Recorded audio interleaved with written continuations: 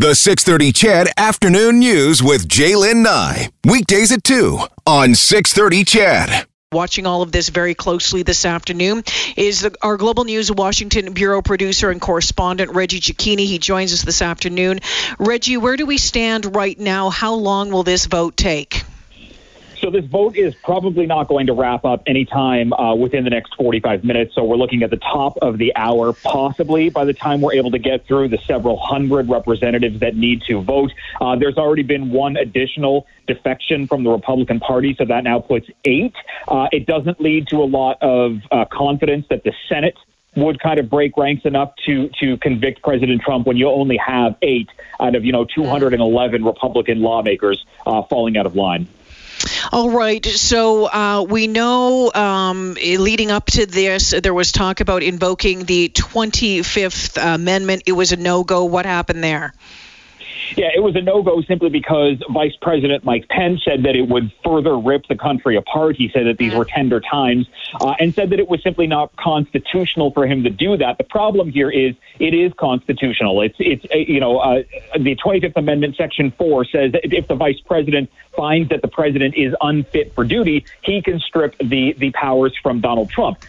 Democrats have called loudly to say that President Trump needs to bear responsibility and that the riots at the Capitol fall squarely at President Trump's feet. Mike Pence saw that differently, and whether it's because he simply wants to continue marching lockstep behind Donald Trump or he fears that this could potentially harm him if he has his own presidential aspirations, that's something that still has to be answered.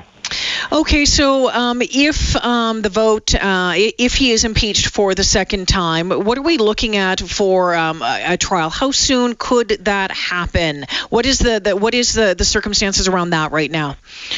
Yeah, could and will are very different things right now. It could happen as early as Friday. The Senate, isn't sitting until January 19th, and there are tools that Mitch McConnell has to be able to reconvene the Senate in times of an emergency, but he does not really seem to want to do it. His office is pushing back on any intent of doing that, meaning that we could see a trial start up not likely until the afternoon of January 20th, hours after President Biden will have been sworn in. And this, again, eats into the time that Joe Biden would need in the Senate. So it could happen Friday. It also could happen next week.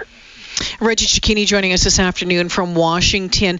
Reggie, if President Trump is found guilty on this second charge, what does that mean for him in the future? What does that not allow him to do?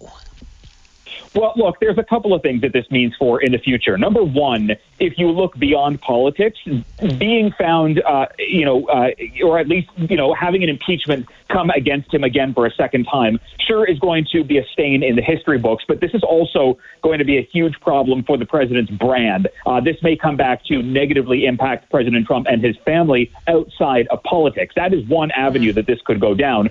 Number two, if he's found guilty in the Senate, if they opt to convict him, which again, it's hard to see how that happens, but if it were to happen, they could easily pass a simple majority vote of 50+1 to bar President Trump from ever holding a federal office again. It means he could hold a state office, but it would get in the way of any presidential aspirations that he holds in the future. All right. The members, the 8 Republicans who have broken away from the party, the ones that we touched on earlier, speaking out against Trump, what does that say about the party right now? Are they really PO'd at the president for what happened? Or do you think that they're saving their butt? They're covering their own behinds and maybe, trying to move forward with possibly whatever happens next for them in politics? Yeah, look, fear is playing huge into whether Republicans are voting for or against impeachment right now. And those that are voting against President Trump are not a part of those, Trump-heavy Republicans that have really been acting to subvert American democracy and go after election integrity. These are the ones who voted to not object to the election results for the Electoral College. These are Republicans who stand in a position of saying, look, the Constitution is what I owe a loyalty to, not the president and not my party. The vast majority of Republicans in the House, they used their debates today to air grievances, to push back on things like the Russia investigation, to push back on things like the way that they say Democrats treated President Trump. And that is potentially because they're fearful of President Trump's base. Obviously, threats were made against lawmakers during the riots last week, but obviously there's still a potential here that President Trump could control the strings of the party and turn against anybody who voted against him. So fear really does play a heavy hand here.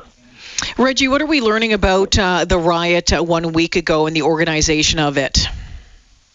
Well, look, I mean, the organization is still under investigation from the Department of Justice and from U.S. prosecutors. They're trying to figure out whether there was any kind of financial backing to any of these people. But I think what the investigations are also looking at are where may this have been going inside the Capitol building? Were there lawmakers that may have been aware of what was going on? We're hearing from some investigators that some lawmakers may have been offering tours to people in the days leading up to the riots. And then, coincidentally, some of these rioters were able to find their way through the, intricate labyrinth of tunnels that exist through the Capitol building. That's a part of this investigation. Some of the other charges that we're expecting, though, are linked to conspiracy. They're linked to sedition. These are huge federal charges that will land, big jail time to somebody that's convicted of them. But this is going to be something arduous that's months and months in the making to try and get through everybody they're trying to find who are a part of the riot.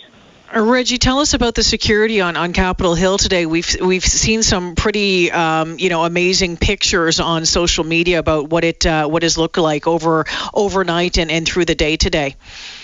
Yeah, look, there are National Guards troops inside the U.S. Capitol right now, and they're armed, and that hasn't happened since the Civil War.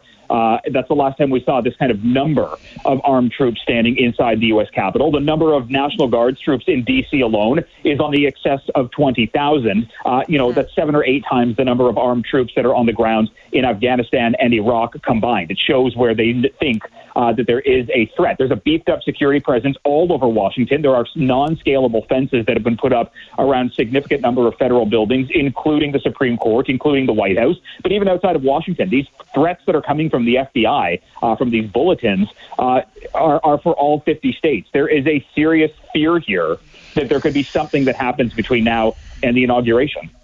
Yeah, so let's talk about the inauguration. 1 week today, Joe Biden becomes president of the United States. Are we going to see even more of a step up? What is the talk around that right now as Washington prepares to welcome Joe Biden, or not sure welcome, but have Joe Biden become president? Yeah, look, there was a kind of a briefing today for President-elect Biden and for Vice President-elect Kamala Harris from the Secret Service, for members of law enforcement agencies, to give them an idea as to what's going to go on. But this is, look, it's stepped up. Law enforcement is a typical thing that we see whenever inauguration takes place. Obviously, the threat and everything that we're hearing from the FBI means that things are stepped up even more so. But President-elect Biden does not intend to hide away from this. He does not intend to take this oath inside. He wants to stand on the steps. He wants to carry on in the footsteps of those who have come before him and show that the presidency and Congress and democracy is going to be stronger than the threats of violence that have really been circulating for the last several weeks. He's really trying to show that he and the Democrats and those Republicans that are on his side can overcome the obstacles that have been thrown in his way. All right. You just talked about that. Has the vice president-elect said anything, or I'm sorry, the president-elect said anything about what is going on with the impeachment? Has he made any comment on that? He's really tried to steer clear from this, potentially fearing that it could just add to the fuel and that fire that's burning within the Trump base. He did say that if the trial does come to the Senate during his administration, finding out if there's a way that he could essentially, split the time with the Senate working on the impeachment at some hours of the day and the agenda for the administration at other hours. It's hard to see how that happens because an impeachment trial really does supersede all of the work. But this is also a man who spent a significant number of years in the Senate, so he understands the rules and how things operate. So this could be something that works in his favor. But for the most part, he's really been trying to stay out of this right now, leaving this to President Trump to try and clean up. And we should point out there was a statement out from President Trump earlier today calling on his supporters to not carry out any violence. And that comes at the request of aides to the president who say if he doesn't denounce this, he opens himself up to potential legal challenges going forward. All right, Reggie Cecchini joining us this afternoon. Thanks for the update, Reggie, and thanks for all your hard work on this. Appreciate it. That is